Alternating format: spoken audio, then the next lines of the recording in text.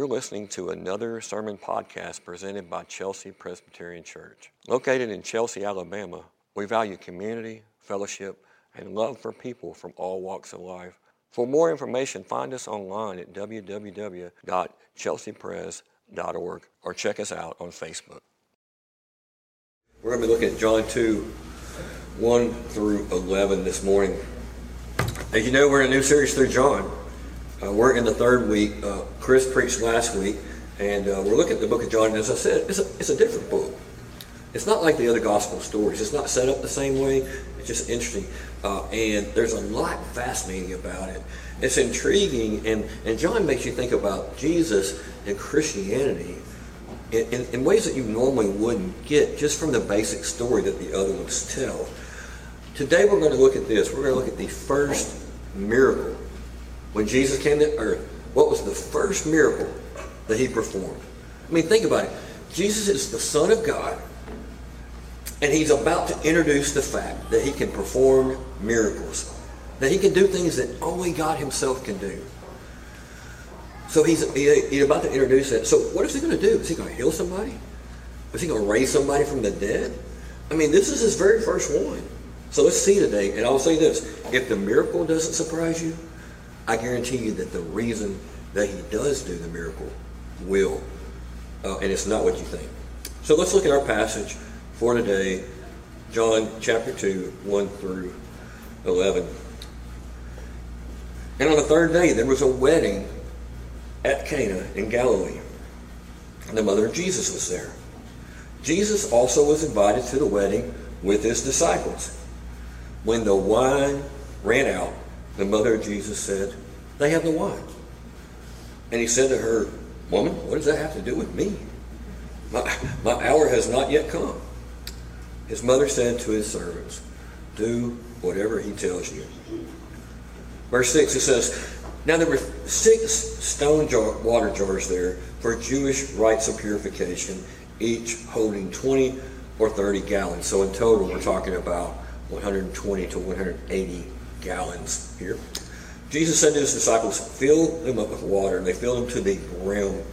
And he said to them, "Now draw some out and take it to the master of the feast," which is like the master ceremony or the wedding planner or the event planner. And so they took it.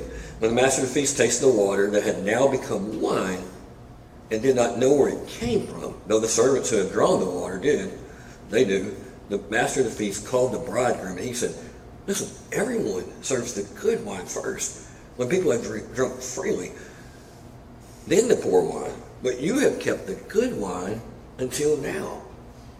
This is the first of his sons. Jesus did at Cana in Galilee and manifested his glory. And the disciples believed in him. This is the word of the Lord. Thanks be to God. Father God, open our eyes today. Let us see what you would have us to see from your word. Not just what my opinion might be, but what is it that you want us to see speaking through me about who you are, who your son is, and what you would have us to do in response. And in Jesus' name I pray. Amen. So this topic today is kind of, right now, is near to me for a number of reasons. First of all, it ties into what we talk about in our church all the time, about feasting, about hospitality. In our community, Chelsea Pres is known for that. I don't know if you know that, but outside these walls, we are known for a church that serves hospitality and for feasting. And from our cookouts to being a presence at the civic functions, the barbecue competition, Fire at Foothills that we talk about, to our brunches on Sunday morning, we have a reputation for feasting. In fact, about every 2 weeks, I walk into a restaurant or a coffee shop or a grocery store in Chelsea, and someone say, "There's the barbecue man," or "There's the brisket man." And I guess as a pastor in the community, it can be known for worse than that, right? But it's been on my mind also in this way lately. We just got back from a beautiful wedding in Memphis, and because we're planning a wedding for my daughter right now, and it's a very small wedding, but I'm figuring out it has some of the same components and a lot of times some of the same price tags, by the way. My daughter, if you don't know, is not a materialistic person. She's fine with a very simple wedding, but she also doesn't mince words. She's like her mom. And here's case in point. Here's the first thing she said about the wedding plan. She said, Dad, I love you. She said, but can we not do barbecue for the reception? I was like, okay, I get it. So today we find Jesus at a wedding. It's an extravagant wedding. Folks have been partying for a while, even for days. But the wedding has a crisis now, and they need help. And they turn to Jesus. So what's the Messiah, the Son of God, God himself? What is he going to do with a situation that's just mundane as somebody ran out of wine at a party? What's he going to do with that? So we're going to look at 3 points. Those 3 points are in the order of worship. We're going to talk about the wedding party itself. We're going to talk about the first miracle, and then we're going to talk about the manifested glory. So let's take our first point, the wedding party. Look at the first few verses here. On the third day, there was a wedding in Cana in Galilee, and the mother of Jesus was there. Jesus was also invited to the wedding with his disciples.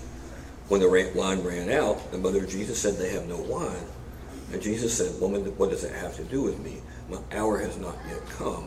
By the way, when he says woman there, that's not, it's not derogatory. I mean, people read it that way. He's not like saying, woman, what are you doing with me? He's actually addressing her as a lady or a woman.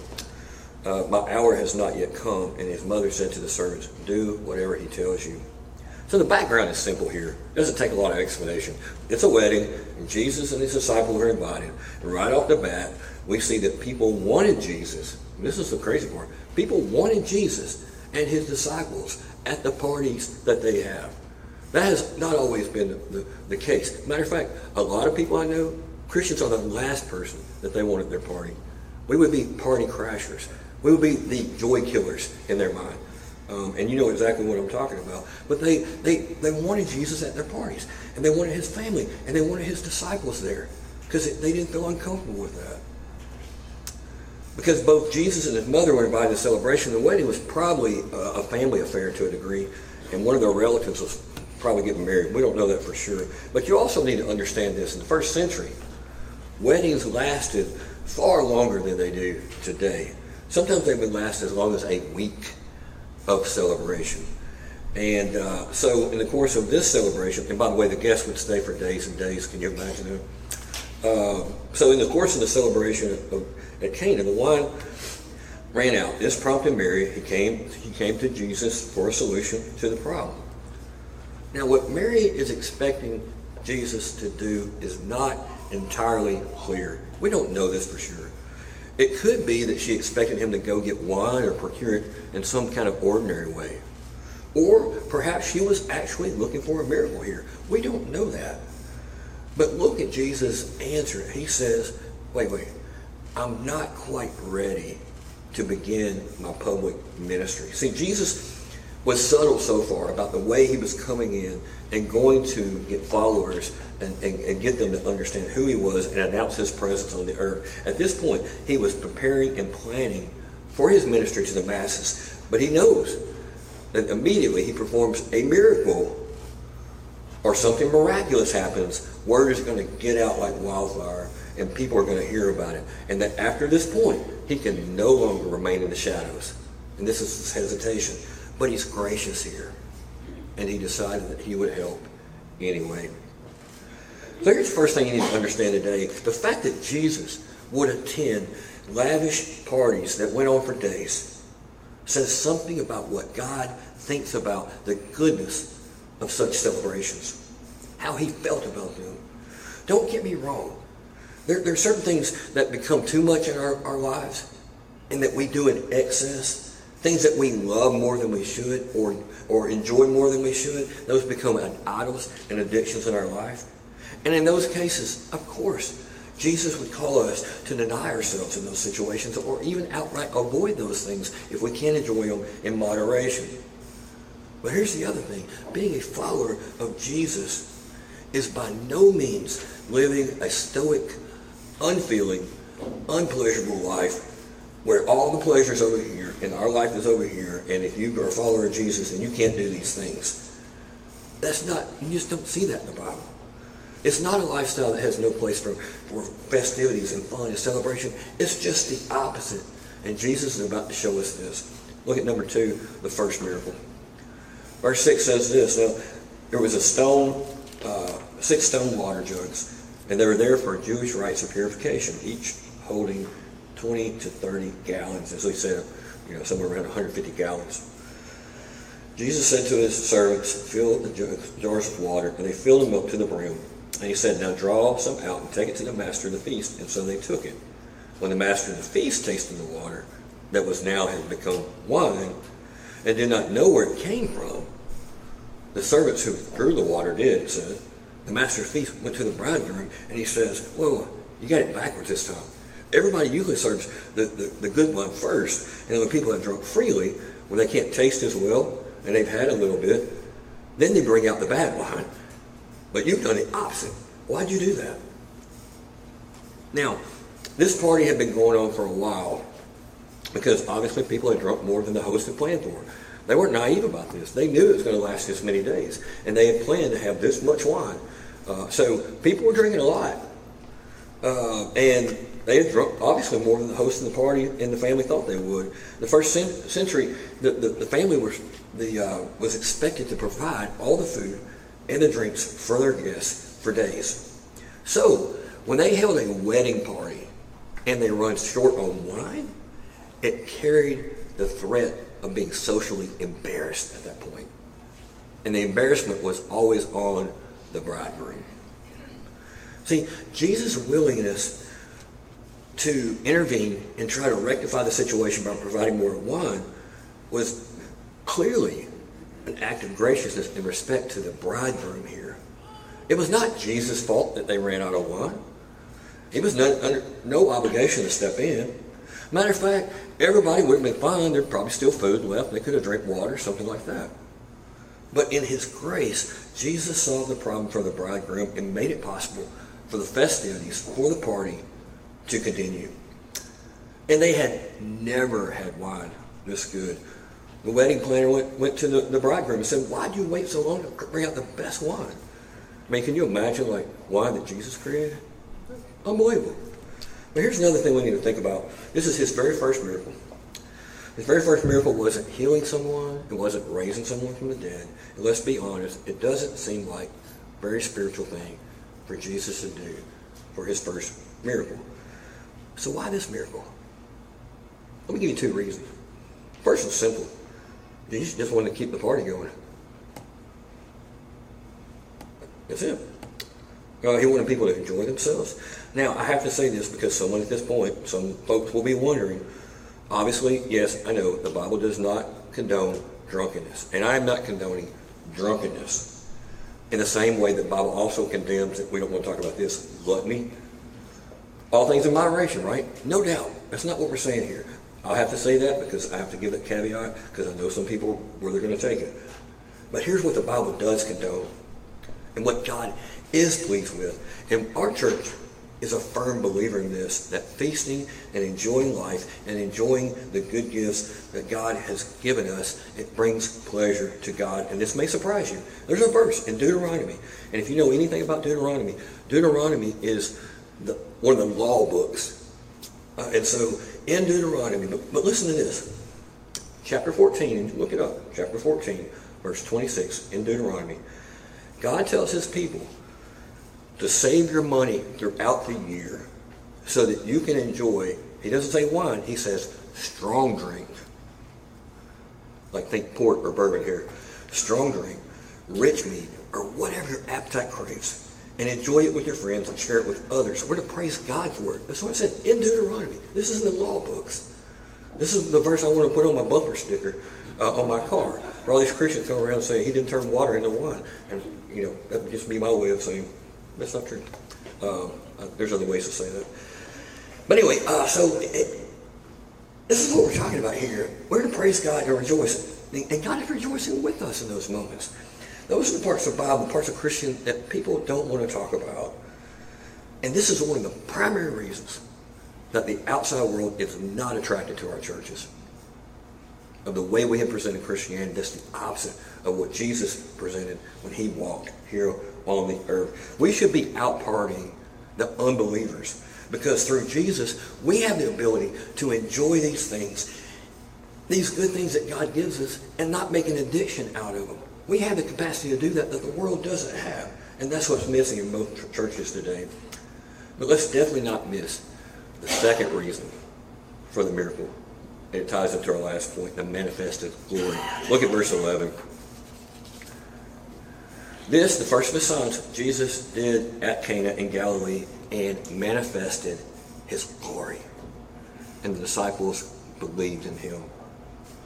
So apparently the disciples were walking around, they still had doubts. When this happened, they didn't have any doubts anymore. Not that they didn't have any doubts, but they didn't have the doubt that they had before. See, these miracles, this sign here, all the things he does, they show Jesus' deity and call him or those around him to acknowledge and believe in him as the Son of God. And more than that, it brings attention to the fact that Jesus is God himself. And the whole story that John is telling, and we're going to see this all throughout the sermon series in John, that miracles are used to convince people that Jesus is God and that his promises are real. See, John wants his readers to know Jesus is something special, something different. John wrote his gospel to convince people that Jesus is the Messiah, but also it strengthens people that already know this. It brings comfort to us. These are empirical proof for us to kind of solidify that in the heart. And he's not just the Messiah, but he does things that only God can do. And that's the point. And we're going to see this a lot more as we study John. But let me conclude with this today. See, Jesus is both our Lord and he's also our teacher, just like he was with the disciples. And in this passage, he's showing us his willingness to celebrate at a wedding, and it teaches us something about Christian discipleship, and that's this. Following him, following Jesus is not incompatible with enjoying nice things in life, whether it be food, drink, money, cars, whatever you want to say. It's not incompatible. It does call you to view those things differently, but it's not incompatible with enjoying those things.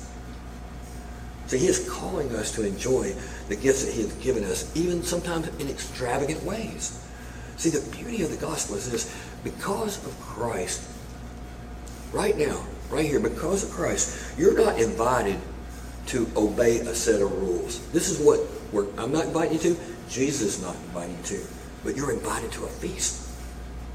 You're not just invited to know about life principles in Christianity, but to experience life to the fullest. And here's another cool thing to think about. See, in the Bible, when Jesus talks about us, his church, he talks about us as his bride. He talks about himself as the bridegroom. We're the bride, and he's the groom. Look at our quote for the day at the beginning of this, and this is the last thing we're going to talk about. It's a quote by Tim Keller. It says this: in these events, Jesus is thinking about his wedding day. The consummation of all consummations, the ultimate union, the ultimate embrace, the wedding feast to end all wedding feasts. See, Jesus is thinking in this miracle at Cana. He doesn't want to embarrass the bridegroom. He wants to dignify and respect the bridegroom because he knows what it feels like to be a bridegroom and preparing for the feast that he's going to plan. He's thinking of what it's going to require to bring his bride to him as his followers. He knows that he's going to have to drink the cup of the curse, and that is going to his death, so we can drink the cup of blessing and celebration, which is life. As I'm thinking about my own daughter's wedding reception, I'm constantly drawn to imagine and rejoice in all of our future wedding feasts when our true bridegroom, the Lamb of God, Jesus, who was put to death so that we could celebrate. And see, our earthly receptions and weddings, it's just a foreshadowing, a small picture of what's going to happen one day in the new heavens and the new earth. Weddings cost a lot, even small ones. I know that for a fact. But can you imagine a wedding and a wedding reception that God throws? Can you imagine that? It will be extravagant. And people are like, well, he's God. Of course, he has all the resources in the world, but it cost him everything. It cost him the price of his own son. And now we can all rejoice because he did drink that cup, the cup of death, so that we can drink the cup of life, making it possible for us to enjoy feasting now and feasting ultimately even better in the future. Think about that as we come to the bread and the cup today at Jesus' table, at his feast, at the communion table today. Let's pray. Father God, we are overwhelmed with your goodness. The world is intoxicating. And we fool around sometimes. We misuse it. We abuse it. We take it in. We don't give you credit for it or gratitude for it. Lord, help us to view the world rightly. But help us not to be the body, your body, and go out to the world and misrepresent how you feel about celebration and feasting in life. Lord, help us to be careful with that. Lord, you say that you call us to life, but life abundantly. May we share that with people, not just in our words, but in the way that we interact and share the good news of your death and your resurrection and your ascension and the new heavens and the new earth. There will be a wedding feast one day. Help us to remember that. Help us to communicate that well. In Jesus' name, amen. We hope you've enjoyed today's sermon. We want to remind our listeners that our doors are always open at Chelsea Presbyterian Church, and we invite all our listeners to join us for worship. You can visit us at 10:30 on Sunday mornings at Chelsea Middle School. To hear more of our sermons from our church or for more information, you can find us online at www.chelseapres.org or check us out on Facebook.